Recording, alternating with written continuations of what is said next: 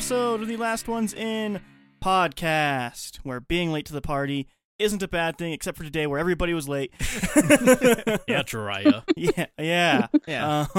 I am your host, Jeriah Archuleta. That person you heard talk before was E. Nope. And then we have Robbie here. You can't prove that. And then from the internets, we have my sister Samantha Archuleta. All the way from the internet. Whoa. All the way! From AOL.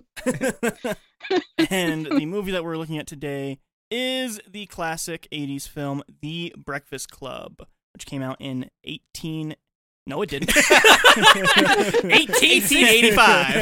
1985. It came out before both World Wars. There's a reason why it's a classic. The reason why it's a classic is because it's the first movie to come out after the Civil War. I just love the idea, like, there's like a archaeologist, like, this dusting off all the bones and stuff, and then they just find a copy of The Breakfast Club. And they're like, what the heck? That sounds great, actually. What are we doing? Yes, so this was directed by John Hughes. We have, of course, already had 2 John Hughes movies on this podcast before. Yes. We have. Can you guess them, E? I want a real guess from you. Can you guess the John Hughes movies? It's been 2. Okay, Blue Valentine. Nope. Think 80s. Think 1880s. Think Robert Lee and Ulysses S. Grant. Nothing, huh? No. Okay. So, John Hughes, he really is known for defining the 80s. Because, honestly, with all the movies that were giant hits and are still talked about today, he sort of did. Yeah. Oh, wait, I have National Lampoon? Boom, got it. Yeah, I got one. Yeah. 50% F. Yeah, so... So yeah, he worked on a lot of things in the 80s. He directed some things, but mostly he was a very, very good writer with, I'm going to say, a bunch of movies, and you're like, holy shit. National Lampoon's Vacation, Holy 16 shit. Candles, Weird Science, Pretty in Pink, Oof. Ferris Bueller's Day Off, Planes, Trains, and Automobiles, Uncle Buck, and this last one is technically not 80s, but I count it because it's so close. It came out in 1990, Home Alone. Oh. Yeah, he wrote all of those. Wait, the Planes, Trains, and Auto, like the documentary thing that you could No. order on No, commercials? no, it's a comedy movie Oh, about getting home for the holidays. Oh, I could have, like, just in my mind, whenever I watch cartoons, there's always like Planes, Trains, and Automobiles, and it's like you get a DVD with Planes, Trains, and Automobiles. Are you talking about like those 90s the info commercials where they're just like trains, and more trains? Yeah. Watch all these trains and these Yeah, trains. you get like a VHS video. You get, collection. like, yeah, and you get them for, except mine were DVDs. 72 VHSs of trains. Yeah, it's like, which train's this? And you're like, I'm 4. Barely legal trains. Oh, no. Well, Okay. To be fair, when he said barely legal trains, I was thinking of a train that like is just falling off of the tracks while it's going, but just full of passengers. God. And somehow the terrorist from Speed rigged it to where if it goes under 50 miles an hour, it just blows up the whole train. And then they start panicking because it only tops out at 20 miles an hour. Yeah, that's exactly what I meant. Oh, surprisingly, I have seen another movie on there, which is Weird Science. You have. That's I don't particularly like that movie, but That's weird because I've heard of Weird Science, never watched it. I don't think it's worth watching. It's weird. Yeah. Yeah. Really And gross. sciencey. But before we Yeah. start talking about this movie way more and watch it and everything, how are you guys doing? E, Hi. what's up? What's in your life? I've been animating and working on my game for the most part. More of that. Yeah, I fixed a bug where you couldn't play my game. That was pretty... Right, yeah, I tried doing that last week. It didn't work. Yeah, Yeah, it it should be broke. fixed. And the tutorial broke. Yeah, that I don't think I fixed. Okay. I don't know why it broke for you, because it hasn't broke for literally any other person. Cool. Yeah. Cool. But the animation I did, I got like an 8-second chunk finalized. Nice. And I started that after I told you guys I did a 15-second chunk. So that should tell you how long it takes to animate if you don't know. So you might be done with this by the end of the year. Maybe. that I'm hoping. Turns into a Christmas present. that they paid for. Yeah. I've been back. I talked about that itch bundle a long time ago. I've been doing another dive into it. How many games ended up being in that? 64 pages. I think there's like 15 per page. Holy crap. Yeah, there's a lot. But yeah, I've like you know me, I'm looking at the stuff no one talks about. Right, because you want to play the thing that no one cares about. Yeah, so I played Eat Girl, which I would describe as Pac-Man with momentum. That's weird. It's really fun. It's more of a puzzle game than Pac-Man, quite frankly, but it's really fun. Pac-Man with momentum just sounds weird and like way harder. It is. It's awesome though. I love it. Huh. I don't know. When I think of Pac-Man with momentum, I think of a game to where like you're going and like you're eating all the blocks and you go to turn a corner, but you have to stop in order to turn the corner, or else just slam into the wall. It kind of is like that. Oh, Except like the slave against the wall is only like, oh dang, now I have to hit up. Oh. Instead of like, oh dang, I died or whatever. I played this game called Gambare something. It was soccer, and I thought it was just gonna be like a multiplayer soccer game. Mm-hmm. It's like it's like Fire Emblem with soccer. Huh. It's Why? really cool. I think it's way too long, but it's really cool. That's like a Fire Emblem game? Yeah. Yes.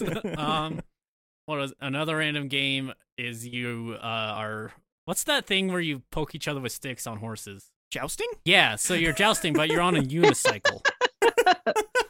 So like unijousting, Yeah, jousting. Nice. sure. If you, Yeah. Then that's supposed to be. I played just random stuff, which I don't always do. Getting ready for classes to start up again and dreading that. Getting ready for the end of the world. Yeah. Yeah. Oh yeah. Also, I move again. Which Yeah, you move next so week also. fun. How much I have to move my shit. all the time. I mean, I know. you're probably getting like really good at it. I was gonna say like I feel your pain on that one, but whenever I moved back to Colorado, whenever like that first job that I got that I really hated, I had to do like this whole crazy thing to prove that I was who I really was to the company. And one of the things I had to do was like tell them how many times I moved in the past 10 years, and the amount of times I moved in the past 6 years was insane. Because like I was just moving from place to place whenever I was in Utah for a while there. I think that happens with a lot of people, honestly. Yeah. I mean, I did like. Well, for me, it was like a lot of like, oh, like I want you as a roommate, so you should come live with us. And like, okay, I guess so. And then live with them for 3 months, and then move into my own place, and then go through that again. Fun. Yeah. Yeah. But yeah, that's my life. Just getting kicked around a bit. Cool. 2020 being 2020. Sure. Yeah. Speaking of 2020, I was gonna say, I still think one of my favorite memes from 2020 is they said if anything has summed up this year so far was a dumpster on fire, being like dragged down a river with a private property sign sitting in the front of it. Yeah, kind of. Yeah, actually. Well, what's going on in your life, Robbie? Lots and lots of work still.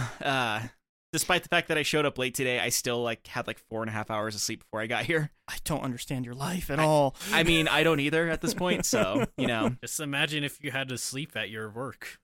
Oh, If God, I had would love to sleep at work. my work. Yeah. Just stay an extra 8 hours all the time. If I gotta sleep, I think I'd be fine, actually. Yeah. But what, like it's still open though, so everyone's still just running around while you have to sleep in the middle of the store. Yeah, I could do that. But Dang. do you have to work well? Yeah, he has to that's work while awesome. sleeping. Oh, well, then, no, I'm still working then. No, I'm out. Why would I do that? You get $2. I mean, yeah, I was gonna say like if I could actually sleep at work, I'd be fine with that. It's that I have to sleep when I'm not at work is the problem. But going to work all the time, or 6 days a week still. Good. I don't think I've actually like played a video game or watched a movie in like 3 weeks. Have you considered not putting yourself at great health risk in order to make money? Nah, that's silly. But the most I can say is I've watched a couple interesting things on YouTube because of that. Because like I just been looking for content that I can listen to while I continue to work. I mean, honestly, that's fair. But I think they finally got it down. Like we don't have like a whole bunch of problems at work because they kind of figured out who's good at doing what. So They're like, Robbie's good at doing things without us asking him to stay extra time.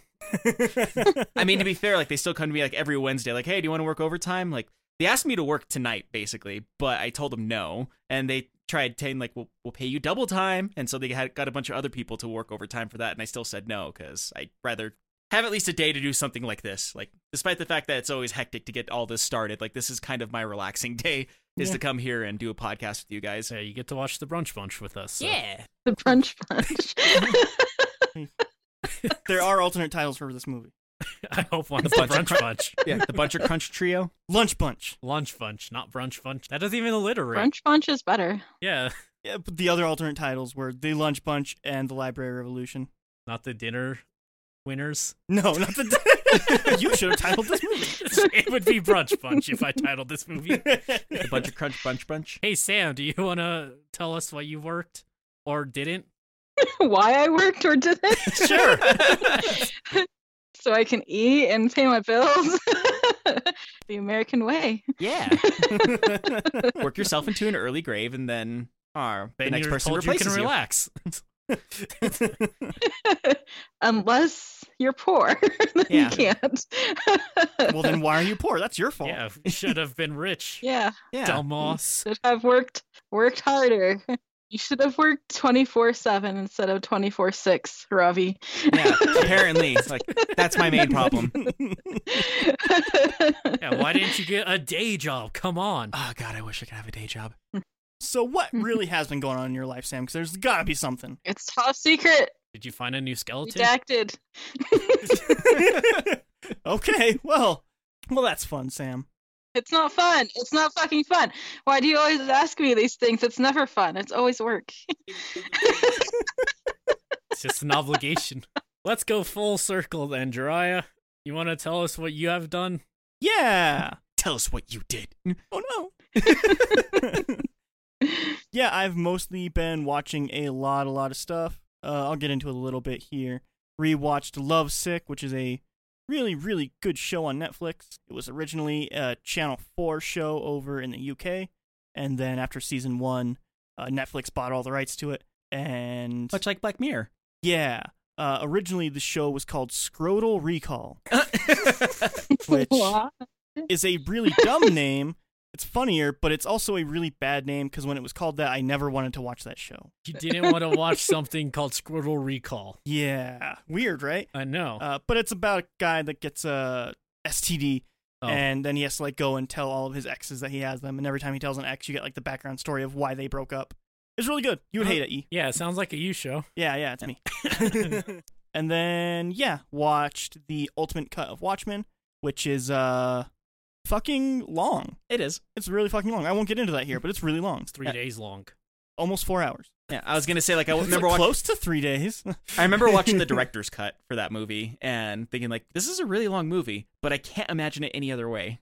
Yeah, and the ultimate cut adds more. I can't imagine why anybody would want to watch The Watchmen. Read Yeah, the book. good. Who watches The Watchmen? I mean, come on. I hate you both. Da-da-da-da-da-da. Yeah, and then played some Ark with Sam and Rocky there the other night, and that was good. That was Yeah. fun times. But yeah, that's been my life. It's been fine. Okay. It's fine. It's fine. Which means it's time that we get into predictions. I, of course, have seen The Breakfast Club. Robbie, I absolutely love this movie. I've seen it a bunch of times. Sam, Yep, I've seen it. and E, of course, has not. Hello. Process of elimination. Yeah. I mean, it's one of those things, like, you guys make fun of me about me bringing, like, these weird, obscure movies from the early 2000s, but that's, like, the only realm of movies that I've watched that you guys haven't seen, usually. It's true. You're right. So, E. Hi. What do you think this movie will be about? Okay, so there is a bunch of high schoolers, and they're fucking nerds. And they're outcasted by every other group, so they become the Breakfast Men. Okay. And by doing so, they are the Breakfast Club. What do you think the tone of this movie is? Very, I'm gonna say, middle. Middle? What does that mean? That's not a thing. I don't know, like somewhere. What do you think the tone of this movie is? Cheese whiz. Somewhere around Zombieland, I think. Okay. This will be weird. Yeah. Well, let me read the back of the box and see if Okay. that is any amount of enlightening for you. They were 5 students with nothing in common, faced with spending a Saturday detention together in their high school library at 7 a.m. They had nothing to say, but by 4 p.m., they had bared their souls to each other and become good friends. John Hughes, creator of the critically acclaimed 16 Candles, wrote, directed, and produced this hilarious and often touching comedy starring Emilio Estevez, Anthony Michael Hall, Judd Nelson, Molly Ringwald, and Ali Sheedy. To the outside world, they were simply the jock, the brain, the criminal, the princess, and the kook. But to each other, they would always be the Breakfast Club. Wait, what's a kook? A crazy person. The goth. The crazy person? Sam. What? Just think of Sam. When you think of kook, it's Sam. Okay. Yeah, she's a kook. He's kooky. So ooky, spooky, kooky. Spooky kooky. That's what I always say about Sam. Okay. I don't. Yeah. So yeah, this is one I really don't know what the heck this movie is about. I'm not sure how you're gonna handle this movie. Yeah, like there's a good chance you'll watch this movie and still not know what the fuck it's about. You're either gonna love it or you're gonna hate it. I have no idea where you're gonna land on this. Yeah, one. I feel like this is one of those movies. Like it's very rare you'll hear someone like, yeah, it's okay. Yeah. It's I would say it's a classic coming of age tale. Really, We've seen many of those. we have. Yeah. Not on this podcast, actually. I think we've only really seen one. One or two, really. So yeah, this movie is available on a bunch of stuff, actually. It is available in Hulu, but only if you have a Starz subscription attached to it. Of course. Who does? I don't know. Sling TV, Starz only subscription, obviously.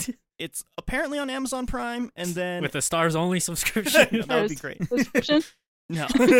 And then it's on YouTube, Google Play, and Vudu for the normal $3.99. As long as you have a Star subscription. I kind of don't doubt it at this point. So what it sounds like is whoever has Stars owns the rights to this movie. Probably, yeah. And then, yeah, it is an hour and 37 minutes E, That's not that bad. and it is rated R. What? Or R. Why do you guys keep doing rated R movies? It's rated R for really, really good. Yeah, For- thank you, Sam. For really feel like some eggs right now. Can I ask, is there actually breakfast in this movie? No, what? Why is it called the Breakfast Club? Watch the movie! I guess. I mean, there is a lunch scene, technically. God, yeah, that scene's... We're gonna get into that Okay, scene. Yeah. well, all right, yeah, I guess I'll figure stuff out. Spoilers. So, we'll be back after a short break. You. Forget about me. Dun-dun-dun-dun-dun. Da-da-da-da, baby. What? Wait, what? I was doing NFL. I was? Yeah. Oh. Da-na-na-na. Oh, yeah. No, no, no, no. Anyway. Welcome back. We are back. We're back from watching The Breakfast Club. Also known as the Brunch Bunch.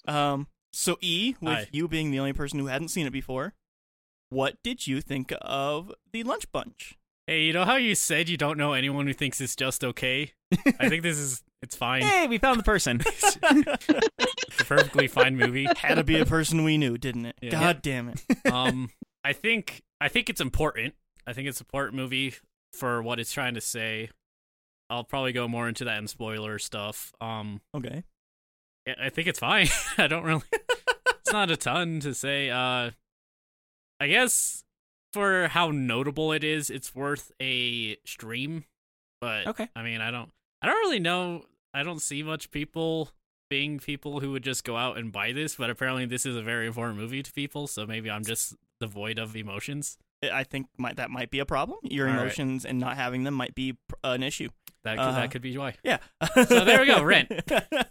No wait. No, I said stream. Stream. Stream. Okay. Let's go over to Sam. If you had to buy, rent, stream, or pass on this movie, what would you do? And what are your quick thoughts on it that are non-spoilery? It's good, and I would stream it because I did stream it. You did stream it. That's it. I rented. Well, I guess rented it. Did you have any other thoughts you wanted to? I mean, we'll get into it. It's good. Like, there's not much I can say about it other Alright, than that sorry. until we get I into just- spoilers. I just wanted to make sure we didn't completely. And my final review, I'll get to that. Okay. What about you, Robbie? For me, this is kind of one of those nostalgia movies for me because I saw this. It was one of those things like by the time that I want to say in middle school, it was one of those older movies that would show up on TV randomly, and I watched for the first time censored and with commercials. And then I remember, back whenever video rental places was a thing, getting $5 and being able to rent that movie, and then I watching it like every single day of the rental before having to give it back. And like, yeah, it's one of those things. I guess I don't want to call this my ghost tale or Ghost yeah, story. a ghost story movie.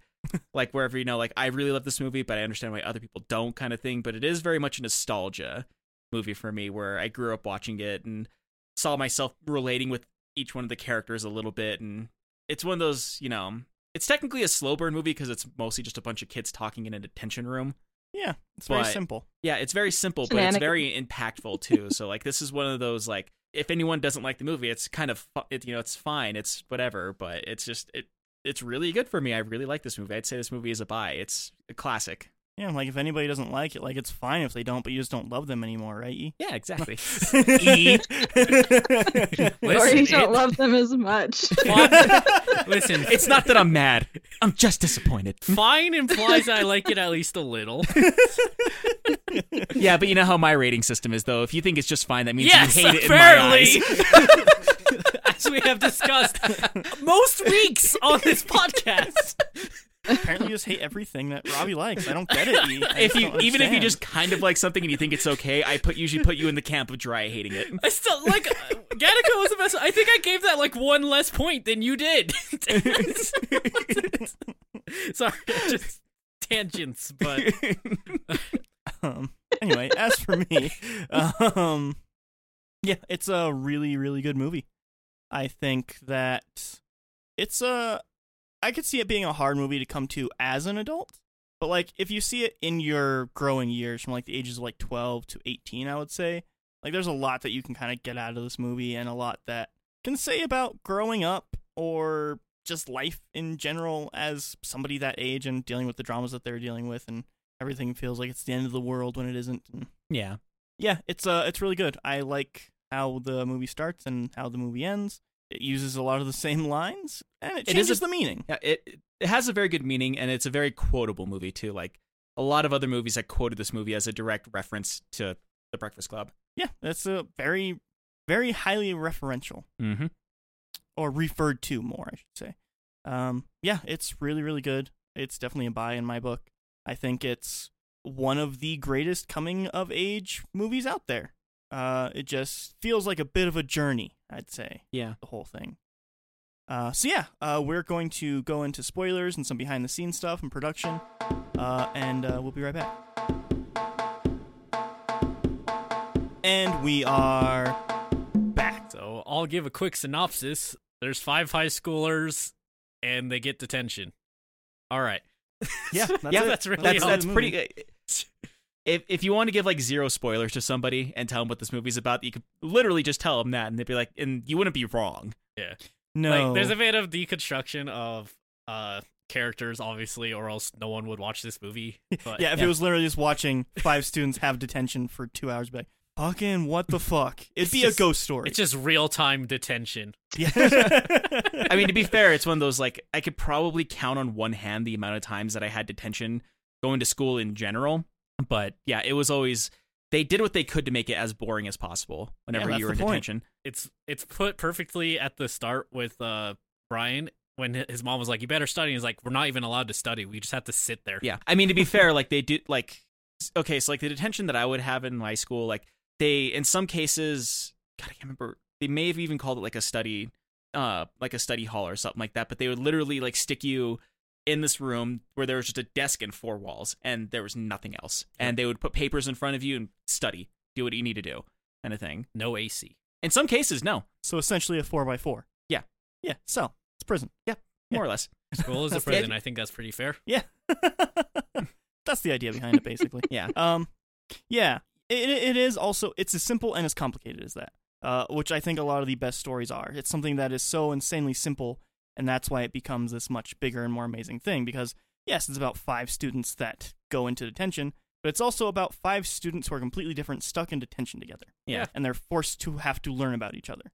And that's what's really great about it, I think, because, It's kind of that sense of, like, all of them are as different as they possibly can be. yes. With how they say in the very beginning of the movie, if I am getting this right or not, with, like, you know, there's the brain, the basket case, the athlete, the princess, and the criminal. And that's the kind of the role that all of them play inside of this school. And, like, there are people who, outside of being stuck in a room together, would never talk to each other or never even acknowledge the other's existence, but they're all kind of forced to talk to each other in this sense, and they kind of, in a weird coming-of-age tale, find out they have more in common than they do have different of each other.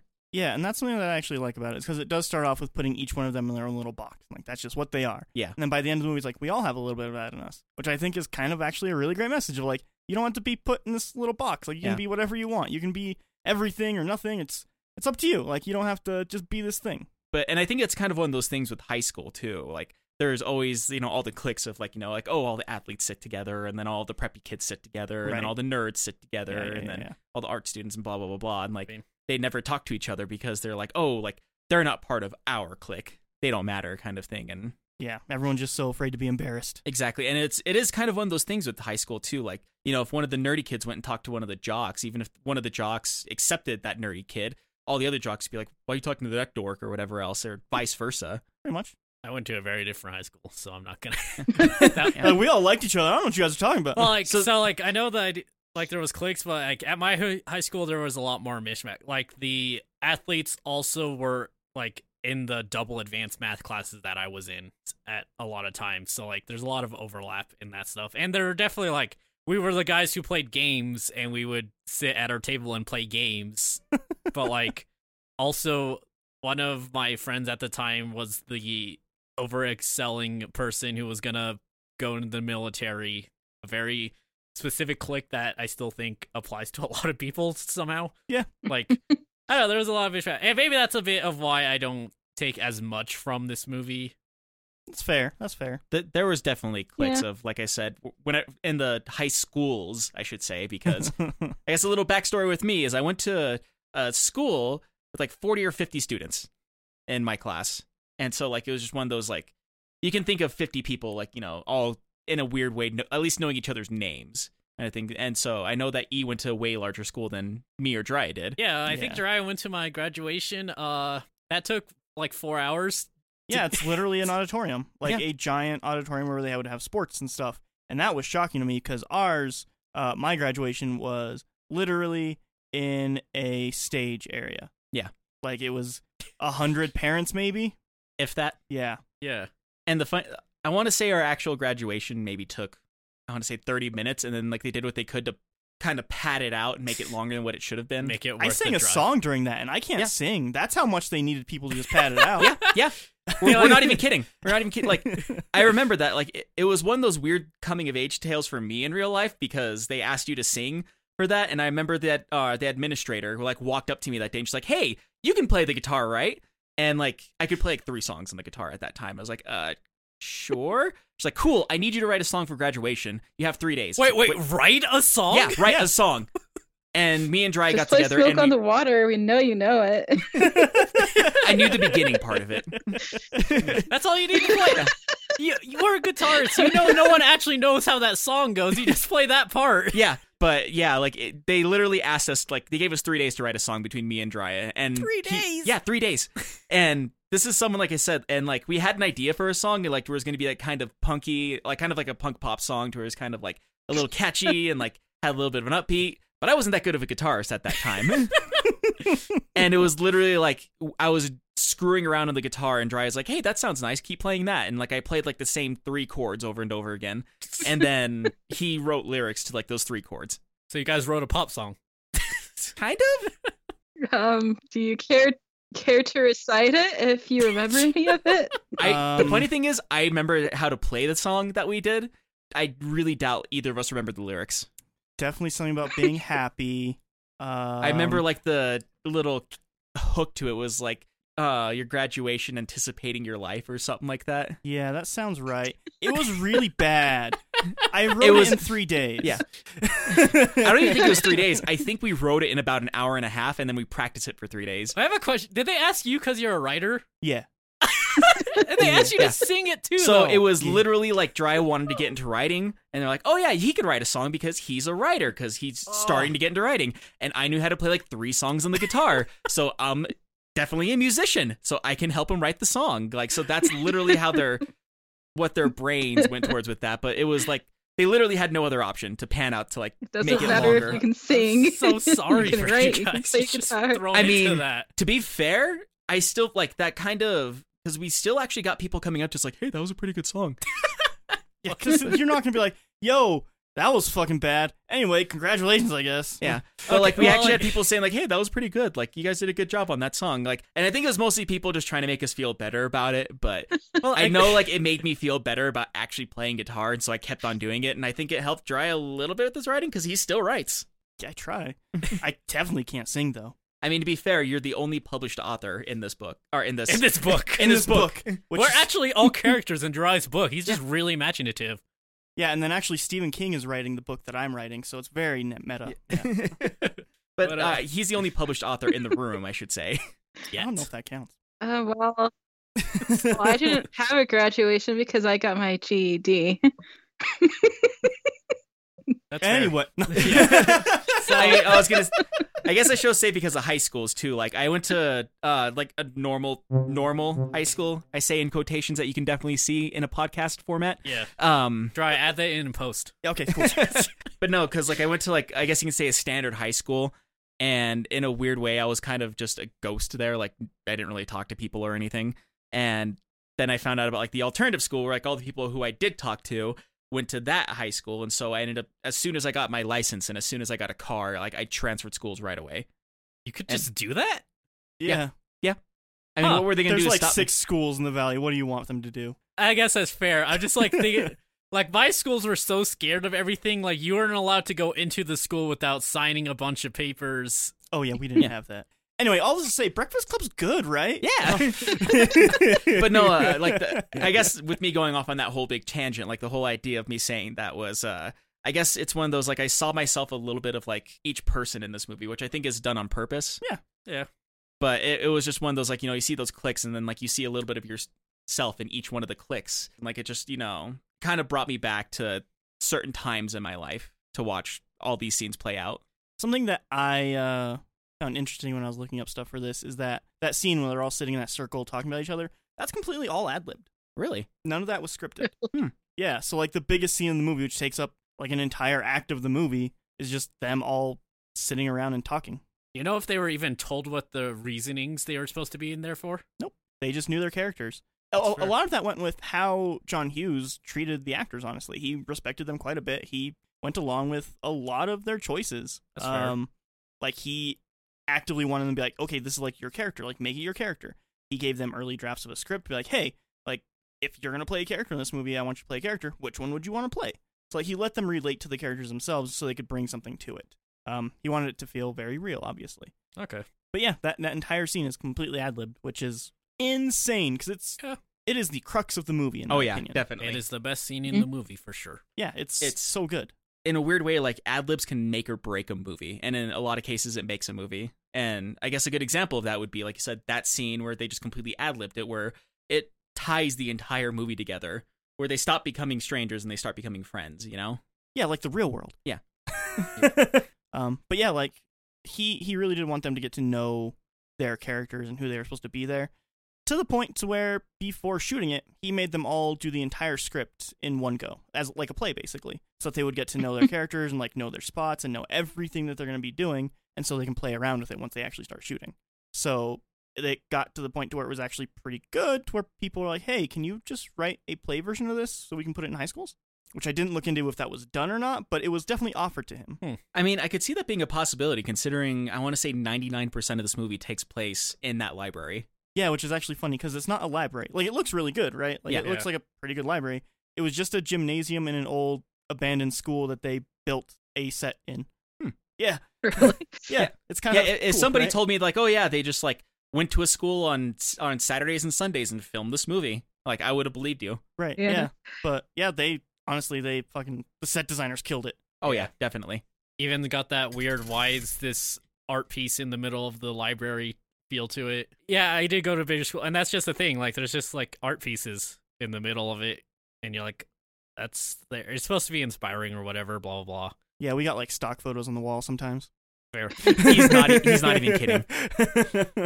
Actually, so I have something. So earlier I asked why is it called the Breakfast Club if they don't eat breakfast. You said I have to watch the video. I still don't understand why it's called the Breakfast Club. I think it has to do with them going in very early. Boo.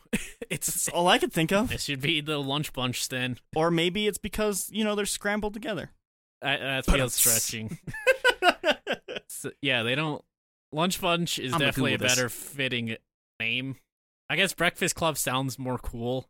Yeah, the Breakfast Club does sound cooler. But the Lunch Bunch sounds like it should be like an after-school television show that you show to your 6-year-old. I mean, I think that's just the association with like the Brady Bunch, quite frankly. Yeah, like anything with the word bunch, really. I think that's literally because of the Brady Bunch. The film's title comes from the nickname invented by students and staff for detention. At a new-tier high school, the school attended by the son of one of John Hughes' friends. Thus, the ones who were sent to detention were designated members of the Breakfast Club. There you go. All right. So yeah, the Breakfast Club is basically just a slang term for kids who go to detention. That's fair. I mean, so I guess it does kind of have to do with what you're saying, Yeah. being in the morning. Instead of eating breakfast on Saturday morning, you got to go to school and go to detention. Yeah. Haven't they even enforced that? Maybe it's just an 80s thing, but there's no way they could enforce that for kids now, I don't think. Different tiers of It punishment. mostly just went to suspension at my school, although there was like a tier of people who would just get suspended all the time and not give a shit and just go outside and smoke cigarettes. So Yeah. That sounds about like the friends I had. Yeah. so okay. Yeah, maybe there's like a cultural divide here too. Probably, I would say. Yeah. Yeah. I live in I'd call it a post-Columbine schooling. Yeah, I would say school is definitely far more. Well, I mean, we live post Columbine too, but I would say school shootings are far more prominent Yeah. while you were in high school than Yeah. while we were. Yeah, Yeah. like it started to become more of a thing. Like it wasn't even as prominent as it is now. It was just becoming more of a thing because they thought like, oh, this only happens whenever somebody snaps in like a larger school, so we don't have to worry about it, kind of thing. I guess so. Since I had the quote unquote hot take, I'll talk about things I did like. I like most of the characters in this. I'm not sold on the criminal guy. Yeah, you were real cringe on him. Yeah, You like didn't like anything he said. he's kind of just an asshole. Yeah. I Kind don't. of just a jerk, a terrible person. I understand why he is because his family life sucks. But But like again, like that's just a kind of person that is in high school. Like, and I cringe at that person in real life too. yeah, but like And, I don't know. At the end, like it leads you to believe that Molly Ringwald and the bad boy like get together, but you I know don't that's believe gonna be, like, that, a 'cause- toxic as fuck relationship. That's one thing about this movie too, is it kind of leaves it open ended because it shows Brian, the brain, him saying like I could see all of you being my friends whenever we come in on Monday, and then some saying like, yeah, I could see that, like I'd still be friends with you, I wouldn't turn you down. But then the ones who are in their cliques, like the jock and the princess, like they're saying like, oh well, my friends would never accept that, so it's never going to happen. And so it kind of leaves that open endedness of like, these people, they could be friends whenever they come back to school on Monday. They could never talk to each other ever again. Like you don't know what's going to happen when they get back to school on Monday. I think more of like what it's doing is saying like kind of showing people, I would say more of that, not just of that age, but definitely people of that age, of high school age, of like how prominent peer pressure is. Oh, and yeah. how important it is to people of that age. I think it's still important to people like even in their 30s and 40s and like so on and so forth. But whenever you're a teenager and you're still discovering who you are as a person, and you're still they're very vulnerable, and so like you kind of care more about what people think about you, and so you kind of feel like, I need to do this and that in order to fit into this clique, and if I don't, then I'm going to be outcast for the rest of my life. And Yeah, it doesn't help that, like, I don't know if you guys got this, but I know that I definitely got this growing up, is the whole like, oh, these are going to be the best 4 years of your life, so you better enjoy it, kind of. People told me that, but throughout high school, I was like, that's bullshit. Yeah. Yeah, it was There was- bullshit. There was one drunk guy at a house that I was babysitting at that told me when in high school, like, that's a bunch of bullshit, don't believe it. I think the people who were like, this is the best 4 years are people that probably like got drunk all the time, passed all their classes, and were really popular. Yeah. They probably really enjoyed it. Yeah, it was it was people like the jock that went to parties and had a bunch of friends and was the person, in high school, like, Yeah. are they like, those are the people who would say like this are who had the time of their lives in high school, and then whenever they went out into the real world and they got a 9-to-5 It's job like and realized that the it's rest like of their when life. they peaked. They peaked in high school, so that was like the best years of their life. Yeah, exactly. And they're the ones who are going to tell you like, these are going to be the best 4 years of your life, so you better enjoy it, and blah blah blah blah. Or like, it's usually that, or people who are super cynical and just hate the fact that they have to work a 9-to-5 in order to pay bills for the rest of their life, and like, Seems I didn't fair. have to deal with that in high school, so you better enjoy it now. Except you're not allowed to enjoy it because when you're in high school, everyone tells you to get a job and to join every club and everything like that. No, I was never told to join clubs. I think that was definitely a you problem on that one. Yeah, There wasn't as much clubs in our dirt poor schools. that's fair. So I'll say, I guess right now I'll say I do actually relate to Brian a lot because that is very much a problem I've had my entire life. Yeah. So Which I think that's the point, Being right? extremely smart. yeah, like don't. No, not being extremely smart, having to deal with the I pressure know. of smart people. Having like the pressure on you. Yeah, because like, so that's something I like about this movie. Because like that in society in general, that's usually scoffed at if you're like, "Fuck, I got a B," because a lot of people who just get B's are like, "Why are you complaining about a B?" Without understanding that the people who freak out about B's are the people who aren't allowed to have B's. Like, Like- they have those parents that will say, like, oh, like, if you don't get all A's, then you're not going to go to this prestigious college, and then you're going to not get this really nice job, and you're going to have to struggle your whole life, so you better get a 4.0 every single year, and, Yeah. be valedictorian every year kind of thing. Like, I knew people like that. Like, I definitely wasn't that person growing up. Because I think even now they don't really have that message. Because like even I'd say in most things made nowadays, it's still kind of a joke that the person who gets A's gets a B, and I don't think that's really fair. And I think that really reinforces bad stigma in society. Which again, it's one of the reasons I say this movie's important because it's like it's showing how society failed these people. Yeah, Not in a way, just kind of- society, like their parents. Yeah, more so, it's more or less obviously, their but- parents. Like I say society because like I'd argue it's the societal pressures that brought the parents to be how they are, and that gets enforced in the children. Yeah, like I think I like when again in that scene where they're all sitting in a circle talking, and they're like, "Are we just gonna be like our parents when we're older?" And like everybody is just horrified at that thought Yeah. because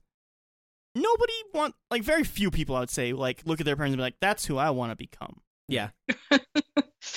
I'm pretty sure everybody in this room is like, didn't want to be their parents when they grew up. No, I've been actively trying not to be. In Yeah. fact. Same here. But yeah, Yeah. I think it's one of those things that people struggle with too, is like being in that vulnerable state in your teenage years and trying to find yourself. Yeah, which is what this movie does really well. But there is that societal pressure, like you said, like, there's the brain who, he freaks out over the fact that he got an F, and that even if he aces the rest of the semester, he's only going to graduate with a B average because of that one F. And because not even so much society, I think his parents just pressure him into getting the best grades that he can so he can get into the prestigious school and blah blah blah blah kind of thing, that he can't take it, and that's why he decides that he's gonna kill himself, and that's why they find a gun in his locker even though it's a flare gun. See, I think that's where that scene is going for, is like you're supposed to think he's going to shoot up the school or kill himself. Yeah. But he really did just have a plan to burn up his model. Like, Oh, there's yeah. a throwaway line like, the flare went off in my locker, that fucking elephant burned up to hell. Well, it's because he said he had a gun in his locker, and so yeah, they say that. Yeah, but like his plan really was just to burn the elephant so he didn't get an F. Maybe.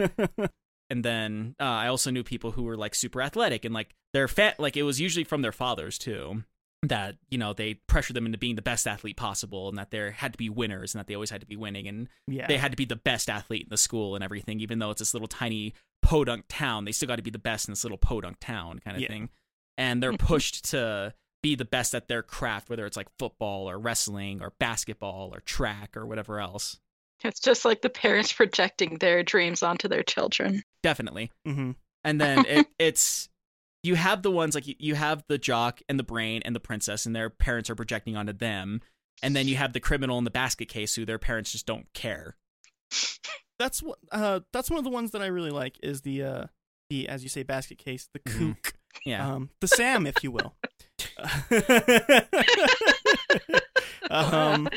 It's that like her parents from the car you see, because you like get a kind of a picture of the life that they have at home from Yeah. the cars that their parents are driving, and her parents are like really have a nice car, and you don't see them, but you see the car, Yeah. and so you get this picture of like, oh, they're like doing well off, and she's like just weird, but like she's like, they just ignore me, they don't care about me, Yeah. and so like And you get a sense of that too whenever she like kind of tries to go to the passenger window to say bye, and they just drive off without saying a word to her. yeah, so like you can see the effects that the parenting styles have had on their kids, Right. and you get to see like that trickle down of behavior. Yeah, and I don't even think it's just the parents. I think it's also the school too, within that sense, because they even are whenever they ask, like, she's like, you know what I did to get in here or into detention today? Nothing. I had nothing else better to do. Yeah, she Kind of wanted shows attention. it's one of those like, what did she do to get into detention? I don't know, but she's here, so fuck it, kind Yeah. of thing. She literally just wanted attention or someone to do or something to do, some sort of connection to make. Yeah, And then I guess also like with the criminal one too, with like the fact that he's in an abusive household, kind of like all this is just his way of lashing out, which is one of those things you don't realize in high school, but you kind of realize when you get older, is that a lot of those kids who were bullies growing up, like they had a bad home life, and so they lashed out at school because they didn't know what else to do. And I think that it honestly portrays that. Like, Oh yeah, I would say every character and their backstory is fairly cliched at this point. Like, if you're looking at the box, you can see like, oh, this is what every single one of these characters is. right. But I think that this is kind of the movie that helped cement those cliches into Those that. stereotypes. Yeah, which is, I don't know. That's one of those things of like, that's why I'm always so interested to have like E, because he's never seen Right. anything. Like watch something like this because I mean, I guess it's cemented into a lot of pop culture and stuff like that. Yeah. But like going back to, I would say this is one of the originators of it all, or at least the one that made it big and famous of having these cliches, and even so much so to like in the opening and ending monologue you hear literally branding them as such. Yeah. So another interesting thing about this movie is that it was all shot in sequence. Oh, so it was just their first day on set was whenever they were all driving up on there, and their last day on set is whenever they were all getting picked up by their parents. Yeah, which is very strange, but it also works really well because it goes along with that whole stage play idea he had for the whole thing too. Yeah. I mean, it's one of those things, like the way that this movie's filmed too, because it is very much filmed like a stage play. Like, I wouldn't doubt it if this was filmed in like a day or two. It wasn't filmed in a day or two, but it was written in 2 days. He literally wrote the first draft in 2 days over a weekend. He wrote the first draft of Breakfast Club and you couldn't write a song. In the same amount of time that me and Jeriah wrote a song in our junior year of high school for the senior graduating class. Since a good chunk of it was ad-libbed, it sort of makes sense. Yeah, it does. It Does does. the script just say, talk about your life or why you're here? Hey, be sad for a while. Yeah. Just make something up. But yeah, I think that's honestly really cool. Here's a shocker. I think the romantic stuff's really half-baked and not good. I Yeah. disagree. I think Like real life high school relationships. honestly, yes. Yeah. Honestly, like absolutely, I was gonna say Maybe like, it was done on purpose, honestly. To be Yeah. fair, like we saw a lot of half-baked. I was probably in a couple of half-baked relationships yeah, whenever I like was in high it's school. all so superficial when you're that age. Like it doesn't. Nothing is like you want this to be forever because you don't think what forever is. What's forever? I get that.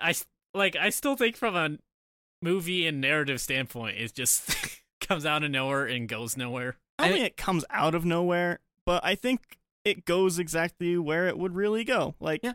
I mean, if you put a bunch of high schoolers into this into a room together for a few hours, I mean, you know. honestly, I don't. I mean, because- I don't know. Okay, Clearly so- evidenced by me not getting Here's it. the thing, like I remember in high school, the teachers were so hyper scared that we were all gonna like start having sex with each other if they left us in a room alone that we were not allowed at all unless we were in a room with all the same sex. Like we weren't allowed to be in rooms alone. I don't- which I- is fair because there were a lot of pregnant ladies. Yeah, that's fair. There were definitely a lot of people having sex at my high school, so I don't think they actually cared. They gave us sex ed And- yeah. instead. But yeah, like, I don't know. I think, again, for you, E, any romance thing is never gonna make sense. No, but this one was like 10 minutes. Yeah, like high school. Yeah, it is. It's literally like Yeah. high school romances. They're like, hey, you're really cute. Let's be boyfriend and girlfriend. And then they kiss, and they're like, "That was cool. I guess I know what that feels like. Fuck you." Like that's what it is, really. So, like, I know you're just not gonna get like the romance experience No. things at all. But like, And maybe, like, in my high school, the people I knew had, like, relationships that lasted throughout most of the entire high school. So maybe and that's that's definitely another not the one. norm. How like- do you know? What if the norm changed? Maybe it did. It could have. Maybe it did. That would be kind of weird, actually. Another thing kind of related, the makeover thing. Yeah, that's It's- actually It's a dumb cliche. Did it start here, or is it already a dumb cliche at that time? Hughes is definitely the big pusher of that. In every one of his movies, he has a big makeover thing. which I know I for hate that. So I hate that because I think it really reinforces a terrible stigma of your only, like, Yeah, it's like there's that cliche of like the nerdy girl that has glasses, but she's like really hot, but you don't know she's hot until she takes off her glasses. Yeah. Even though in real life it's Yeah. no, I can't see. Yeah. One, I'm sick of it anyways, but I really do think it's a really bad stigma, especially in this. I think this movie is a good example why I think it's such a bad stigma, because that's a really interesting character, and I think her design really sells that, and I think her changing her design really takes away from her character. Yeah, and then I it agree. hurts also that once she gets the makeovers, when the jock starts kissing her and they become a thing. Yeah. That part sucks. Yeah, I hated that. Just because she got a makeover that isn't going to change who she is. Like, she was better beforehand, before she got this makeover. Now there are people like, yeah, but she's hot now. Yeah, that's pretty much I the thought debate. she was hotter before, but whatever. I'm not the person to ask, obviously. I actually agree with Sam on this one. I think she looked better before she got the makeover. She looks more like herself. I think from a character She- design standpoint, yeah. From a character design standpoint, she felt like she was more comfortable in what she was in before she got the makeover. Yeah, so I do want to talk about a few scenes in the movie. Okay. That I really, really like. When they all start like kind of talking for the first time, and you see the little glimpses into their characters, compared to when they're in the circle at the end. Mm-hmm.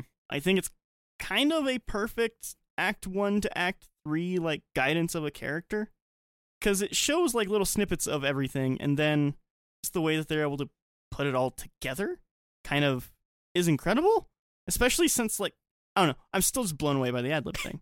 Like, just that they're able to take like what they learned from the script and just very minimal directions and basically create the movie.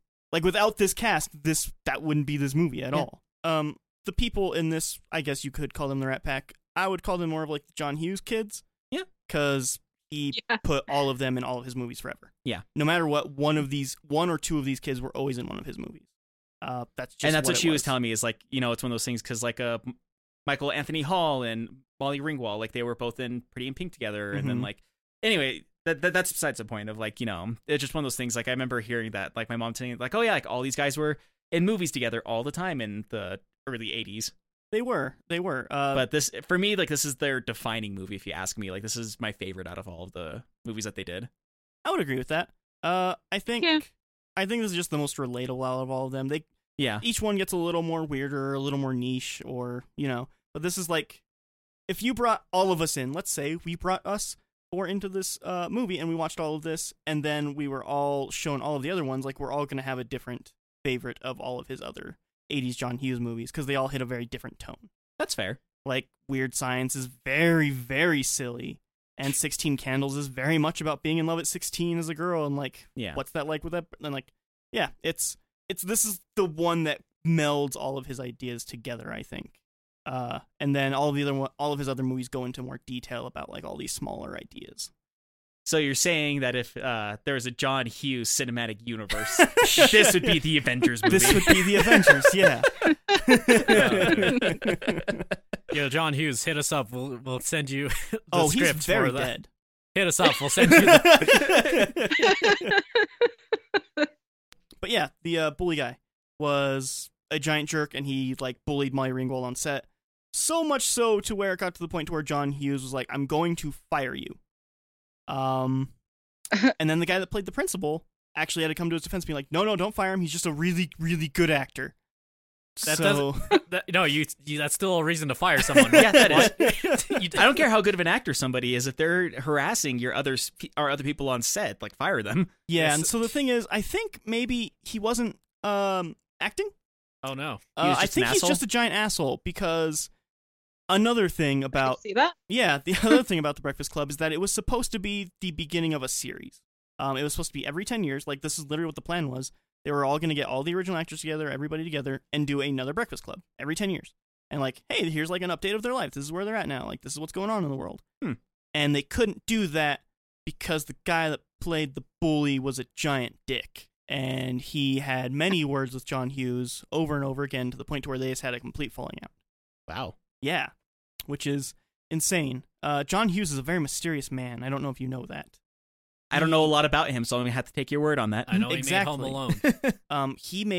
He wrote a ton of very, very famous movies. We went over a bunch of them. Yeah. And he got royalties from all of them, and he lived a very reclusive life. Like, there was just a point in the 90s, basically, to where he was done.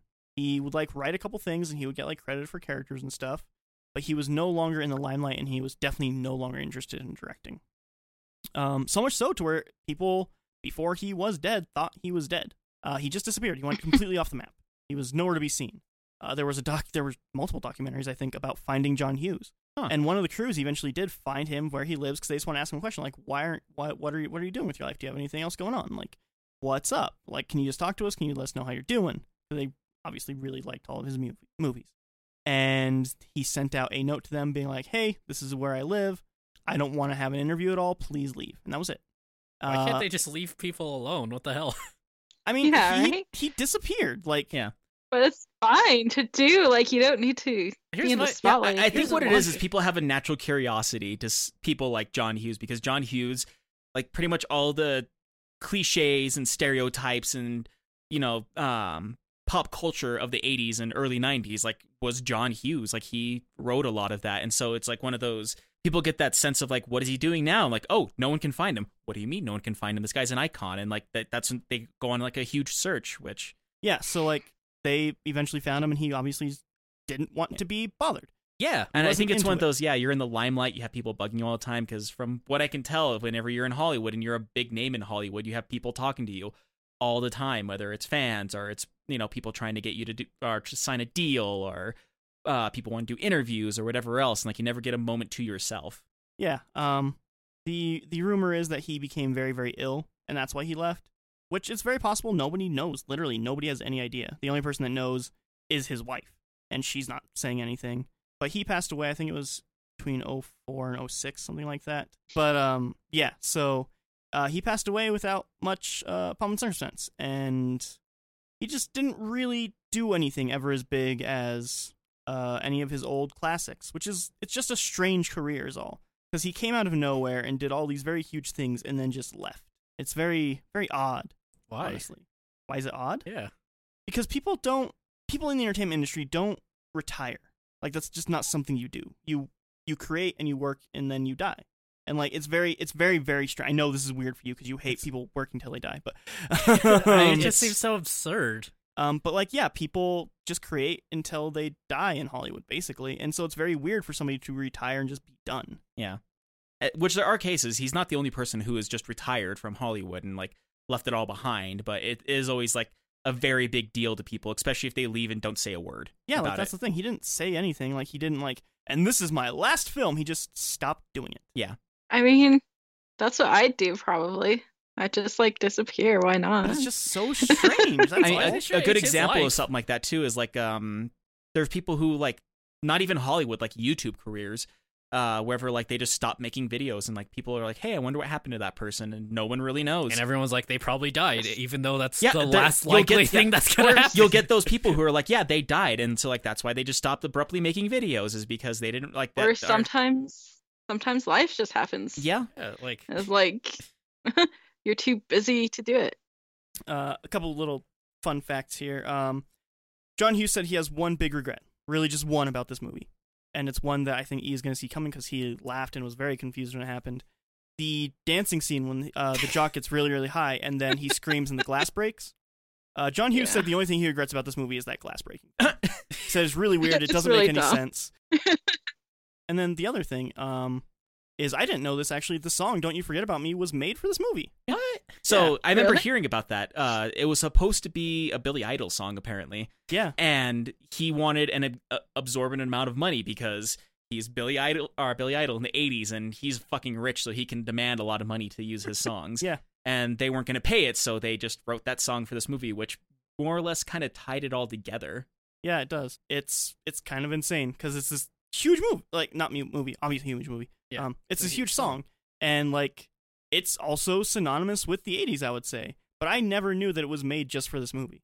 That's kind of it. Actually transcended the movie Yeah, because yeah. you can most like songs you often will end up associating with a movie. Mm-hmm. This one, even with knowing the movie, it's still just that song. Yeah, it's such a Yeah. good song, honestly. Yeah. The other thing is that at the end, another ad-lib thing. Whenever bully guy, I can't think of anybody's name. Judd John Nelson. Cusack. It was No. John. Funny, though. It was John Bender was his name in the movie. Bender, yeah. When Bender's walking towards his camera, he was originally just supposed to walk towards the sunset, and that was the end of it. But he was like, John Hughes was like, I don't know, play with it, do some weird things with your hands, make it you. And so he like put his fist up in like the rebellious nature, and it's kind of a symbol of the 80s too. It's just like put your fist up and Just the yeah, like because you it's can a totally thing. see me putting my fist up in this podcast format. Yeah. Like it's just it's so strange, like all these little small things that grew to be so much bigger than the movie. These little nuances. I feel like the cast of this movie works very well, though. Yeah, that's what I'm saying. Like if it wasn't these exact actors, because they brought so much to these characters, they really are these characters. It would have been a completely different movie with any other actor. If Tom Cruise did this, I think this movie would be so fucking boring. Yeah, honestly. He'd be like, I'm Tom Cruise. I don't know what yes. Tom Cruise does. He says that. Every single movie he says, I'm Tom Cruise, and then he jumps out of an airplane. Every single movie. I imagine that Tom Cruise just says that in his normal life. He's just he's just going to Wendy's. I'm Tom Cruise. Give me a number 4, please. Another thing that John Hughes insisted heavily that the crew do is eat their actual lunches on the set, because he wanted them to be like in that mindset still of like, you're in detention. Did Emilio Estevez eat all that food in front of him then? No, those weren't their actual lunches. Okay. But like, Oh, I was gonna ask. I was like, so funny thing. So in this movie, basket case, what was her name? the kook. The kook. What's her name? Marianne? I don't know. Let Anyway, me look it up. Her thing is she like takes the sandwich out and throws the pastrami, whatever it is. I forget what those are called, lunch meat, and like makes this sandwich out of like sugar and Captain Crunch. Mm-hmm. Yeah. That's something I would make. Dry can attest to that. I can. That was also her idea, because she wanted it to sound really crunchy on camera. So she's like, what if I just put a bunch of Captain Crunch in my sandwich? And John Hughes like, okay. Her character was Allison Reynolds. Okay, Allison. Yeah, that's just something I would make. I've made sandwiches where I just take some old lasagna I had and then throw goldfish on it and then eat that as a sandwich. Yeah, he'll literally make anything into a sandwich. It tastes good. So the last thing here that I have for everybody is that this movie was very successful. I think it's pretty easy to assume that. It had an estimated budget of $1 million, which is fairly low. That's pretty... But I mean, they literally shot in an old abandoned school and made the set in an abandoned gymnasium and shot in like 4 rooms. This is more or less one of those, like, how can we get away with making a 90-minute film in one room? Yeah, basically. Yeah. So $1 million budget, and worldwide gross was $52 million. So insanely expensive. And you could see, insanely profitable, I should say. Yeah. He could have just disappeared after this movie if he wanted. He could have, yeah. Or maybe be like, hey, I'm retiring at least, because it's weird to just leave. Why everything. do you owe anyone that? You don't owe anybody, but you have Exactly. fans. Come on. Like, we're not going to just stop doing this podcast randomly. Says you. I won't. I'm going to steal your computer one of these days, and you won't have a way to say. Do it on my phone. Nope, he will that's gone too. make me bring my computer over here to do this. We won't do it at my place, but he'll make me bring my computer over here. I'll just figure out what our password is, change it, and then you're stuck. It's just weird, E. And I don't get why do you don't owe anyone anything. You don't, but like it's cool to just be like, hey, I'm done. Nope, I literally did that actually. Like I used to make Let's Plays, and then just one day I stopped posting. Yeah, that's weird, man. Another thing. So there's like 3 music montages in this movie. I think they're all ridiculous. They're It's supposed the to be 80s. silly. Yeah. But like they're like absurdly silly, I'd argue. Yeah. So like with the musical montages in the 80s is kind of like just having musicals in an Indian movie. It was a thing. I guess. I don't know. Like it's not. I think the thing about this movie is that there are moments that are supposed to be taken very seriously because the characters are taking them seriously. But like, yeah, there's clearly moments where you're supposed to laugh with the movie. I know. I'm just like, maybe it's just because I'm not like into the 80s where you just did that for who knows why. But just fun, man. Just have some fun. You love fun, I thought. I do love fun. I think not fun. his idea of fun and these people's ideas of fun are 2 very separate things. My idea is, I love fun. I love the idea of this character just destroying a sandwich and reimagining it. That's amazing. You know what you need more of, E? That sandwich. Cocaine. Oh, that sandwich, yeah. I mean, that's probably what's on that cocaine sandwich. sugar sandwich. Yeah. She possibly got diabetes just off that one sandwich. It's kind of funny, actually. The actress was actually very healthy. Yeah. She was very strict on her diets. She didn't eat sugar. And apparently she got an extreme sugar high from eating that sandwich. What? Like to the point to where she was super Was that shaky. why her eyes were like all red? Maybe- The whole maybe- thing, or was that maybe, cocaine? Or the I wouldn't weed? doubt it. That's the reason why she's kind of like fidgety throughout the rest of the movie. Right, right, because they did do it in sequence. I think just how 80s this movie is probably a bit what like takes me off from it, because I'm not too fond of how like they made movies in the 80s. That's fair. There are some ridiculous movies we can show you that were made in the 80s. Oh, I've seen some of the most ridiculous movies from the 80s, but it's just like there's a lot of it has to do with pacing. I don't like how 80s movies pace themselves. This isn't the worst. I think there's like a bit of pacing issues, especially towards the first act, but like I don't know if I would call it pacing issues as much as there's definitely a tone to 80s movies. Yeah. You can almost hear the set happening in the background. So I think I know what you mean with that. Like, it Right. feels like you're not there, but like they didn't hide that it's a movie enough almost. Yeah, I I feel think like- that's fair, yeah. But I think let's get on to our final thoughts here and score. Let's start with Robbie. Like I've been telling you guys, it's all nostalgic and it brings back a whole bunch of memories for me. And like, this is a good movie. Like I said, I think the characters are relatable to the sense of like, I see myself being a little bit of each of them. It like, I think of the jock and I think of like, times whenever I did sports in high school, or, I think of the brain and how I fell into that clique of being the nerdy kid, or like how I think of Bender and like how he was the outcast, and like, or even with Allison and how she was the outcast too, and like how I kind of fit into that. And like, I think in a weird way, the only one that I couldn't really think back to was Molly Ringwald's character, because I was never the popular kid. You're never really. the princess. No. I think the closest I had to being the princess is, I guess... That time that you went to school in a dress. Yes. And they gave me a crown, and they gave me flowers, and then they spilled pig blood on me, and I ended up locking the gymnasium doors and set it on fire Yeah. with my mind. Yeah. That's a Also- reference, probably. Oh, weird week. I love that E doesn't know what I'm referencing. No, I don't. No one tell him. Nobody tell him. No, never do. It just reinforces my fact that just randomly referencing things doesn't always work. Yeah. I think the closest I had to that is like one program that I was in high school is they put me in the talent search program, which was basically like, like, what are you good, like find what you're good at, and like, I guess move you forward with that, which I guess one thing I was really into during that time was art too, which I found out about the talent search program. But like with that one, that was like the first time I realized like I could actually have a group of friends kind of thing, and like be popular amongst that group of friends, because like I got along with everyone whenever I went to that program. And like we all like, and it was because I went to our program with a bunch of kids who went to different schools and didn't know who I was. Once again, kind of like the same thing that happened when I switched schools in high school. It's just one of those, like, it makes me real, like, kind of once again puts me in that sense of like, even though there's a bunch of kids that are finding themselves, and like something to remind yourself, like if you are of that high school age and like you're kind of still finding yourself, is that everybody has more in common than they have a sense of difference of each other. And this movie is a good reminder of that. And like, it is very much nostalgic. All the characters, in my opinion, are very charismatic. It is very well put together. And even with the ad-lib parts, like I didn't know about the ad-lib parts, but that does make this, in a weird way, a better movie, in my opinion. Like, I really, really love this movie. It is very much a nostalgic trip for me. And because of that reason alone, because of the nostalgia, I'd give it a high rating. But on top of that, it being well acted and with very charismatic actors, I'd say this is like a 9 out of 10. It is very much a classic. Okay, cool. E. Hi. You do. Okay. I think I just was unfortunately a little bit out of the age I probably would get the most out of this. If we showed you this movie 5 years ago, you may have gotten more out of it. Maybe. Because Jeriah showed me some like coming of age stories that I did really click with, because he's shown them at the right time. Mm-hmm. And maybe just this wasn't my high school, really, is a Right. big thing too.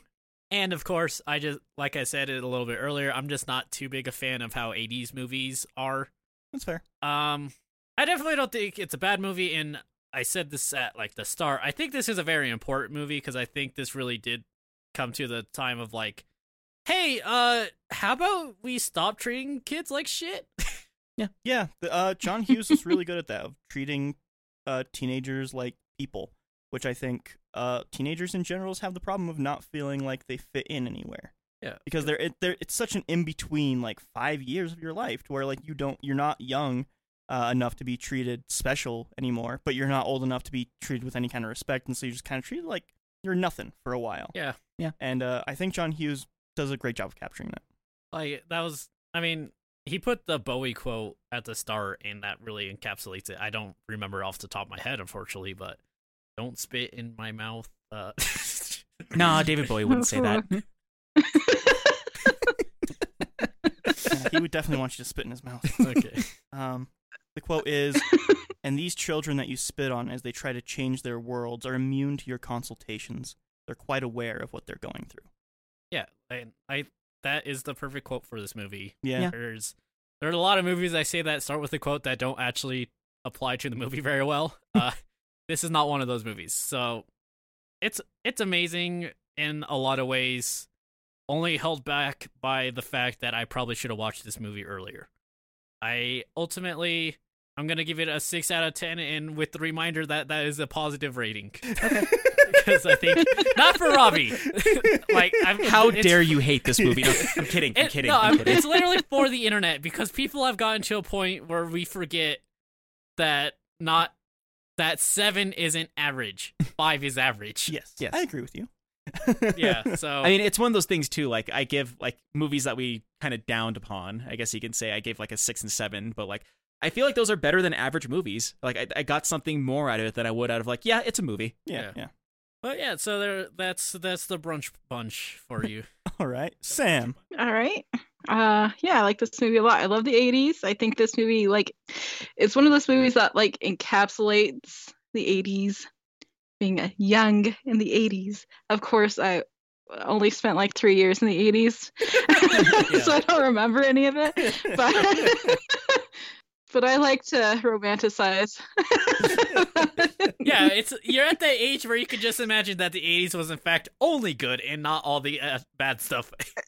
That's kind of the whole idea of like nostalgia, and like you kind of don't look at all the crap that happened during that time and just hyper focus on the good times. Yeah, rose tinted glasses. Yeah. I don't know. I just love 80s cinema in general, like 80s horror. You know, it's like up my alley. 80s music, everything. You love those aesthetics. Yeah. Yeah, like this is a movie that I've always enjoyed. I also say that is definitely one of my favorites out of like the John Hughes movies as well. So same. The John Hughes cinematic universe. Yeah. Yes. It's the Avengers of the John Hughes cinematic universe. Yeah. Good times. I do think it aged pretty well, but definitely a lot of silly things. Yeah. Like that scene, the dancing scene or whatever. It was really dumb. Yeah, pretty much anything to do with like the weed and like how everybody reacts to it is very, very I'm gonna 80s. do Yeah. 80 flips. Very like You smoke weed and then you dance like crazy and then scream so loud you can break glass. there's like some over exaggerated things in it, obviously.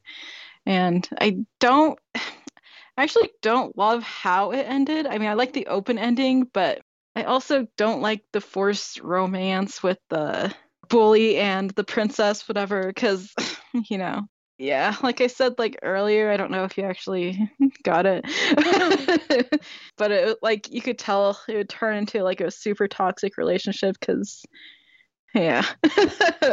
Even just if those people met as adults, they're Yeah. not the same world at all. Like, Yeah. they're never gonna get along. Yeah, exactly. She's obviously into it because she likes the bad boy, and you know. I mean, the closest they have to like even showing that they're like these characters are into each other is like they do like that longing stare a little bit throughout certain sequences of the movie. She bites her lip and stares at him a lot. Yeah.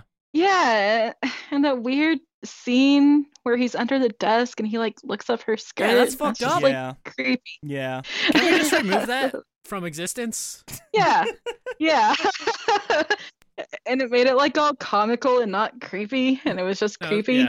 I think the 80s has a really hard time with the thing that should be really creepy not being creepy. Yeah, it was like more acceptable back then. Yeah. It's not acceptable now. Good. And the whole thing where the goth girl gets a makeover. Of course, I don't like that ending. You, as being a goth girl, are, I assume, feel very personally attacked. I do feel very personally attacked. Just let her be herself. Let everyone be themselves, except for the asshole guy. Yeah, I guess I'll give it a 7.5 or 8. Okay, 7.5 or 8. One of those. 7 One of them. 7 3/4. All right, bring us home, Jeriah. Yeah, I like this movie a lot. It's hard to talk about because it really is a very, very simple story, and even just saying what the characters are and how cliche they are, you get a very clear idea of what this movie's going to be. I think for me, the thing that ends up being so special about it is how much genuine heart went into a lot of the dialogue compared to what this idea could have been in another director's hands. John Hughes just had such an incredible knack and talent of being an old man who had the power to write stories about people who don't get stories written about them correctly a lot. It's so incredibly easy to fuck up writing teenagers. Yeah. Because it's so incredibly easy to forget just how stop on a dime, crazy or emotional you could have been in those years.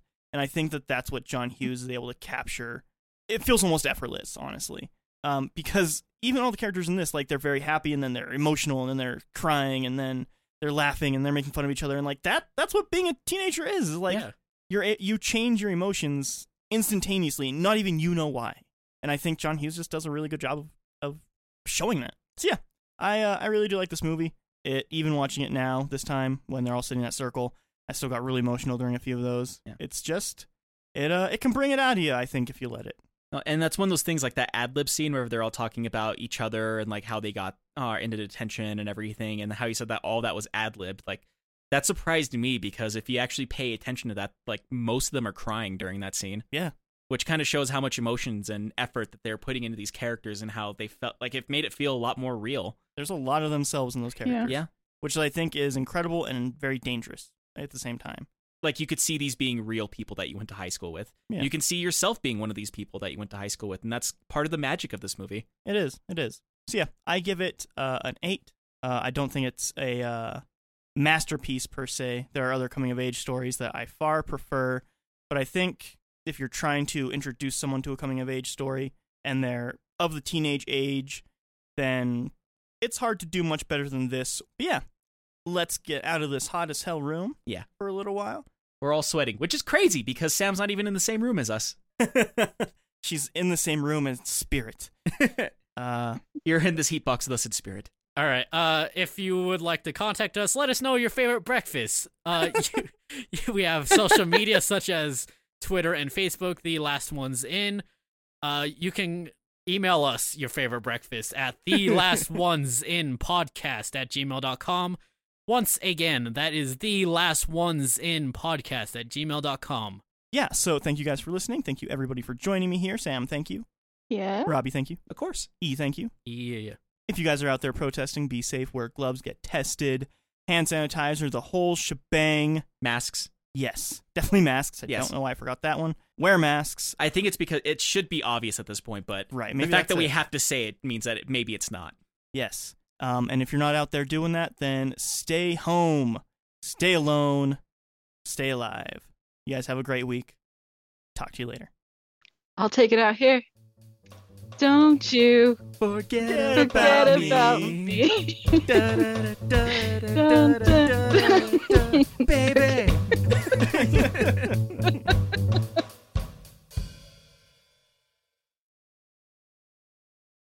Not all coming-of-age movies are teen movies, but all teen movies are coming of age. Yeah. Yeah. High School Musical's a coming of age? Yeah. What? I'm not even going to ask. You probably shouldn't. Is? Yeah. Okay, so QAnon... No, I just said I'm not going to ask. Yeah, I didn't say I wasn't going to tell you, though. I brought it up. That means that I opened up Pandora's box about it. It's just a conspiracy theory to say that there is a secret person on the inside of the government that calls himself QAnon, and he's giving out all of these secret information. And now the big theory with it is that President Trump is actually QAnon, Oh, sure. and he's the one giving everybody the information. Is this QAnon the hacker known as 4chan? Counting on who you ask, probably. I do believe it started there. Well, No, I'll have to edit that around to make that sound like it fit in, and then have the rest of the conversation still happen. Serving the one true Dark Lord, sacrificing children, and summoning demons. And working for the man. Don't you dare cut that out. Back whenever they had like, it wasn't just Stars and Cinemax and HBO. It was like Stars and then Stars Comedy and then Stars Family and Stars Black and for like all Stars White. There used to be a lot of stars. Yeah, huh? I yeah. forgot about that. Yeah, and it was like just like same thing with Cinemax. It was like Cinemax and Cinemax Comedy and Cinemax this and that, and like so on and so Cinemax, forth. barely legal. I wouldn't Oh tell. my god, why? I'm just trying to see what reactions I can get at E now. To be fair, some people nicknamed it Skinemax because of what you could watch after dark. Yeah, after midnight, it would be. People skinning each other? Yeah, Yes, it was yeah. really Yeah. weird, actually, now that I think about it. So many nightmares. Anyway, It's the first. it gets Chicken is crazy. basically the first to back out as the chicken. Yeah. Whether it's that trope of like two cars driving towards each other or, but yeah, like dropping the cigarette in the middle. Like I played that game with some friends, and I think I did it to impress a girl at some point in time. Which Sounds right. yeah, Gross. did it work? Sounds like Robbie. But yeah, I actually have a That cigarette. didn't work? What? Well, it didn't work because I didn't win. I'm I played against. Oh, that's why it didn't work. Yeah. I would just say it's there and it sucks. That's Yeah. also a fair take. It is. But And- it never really gets better. So good luck out there, kids.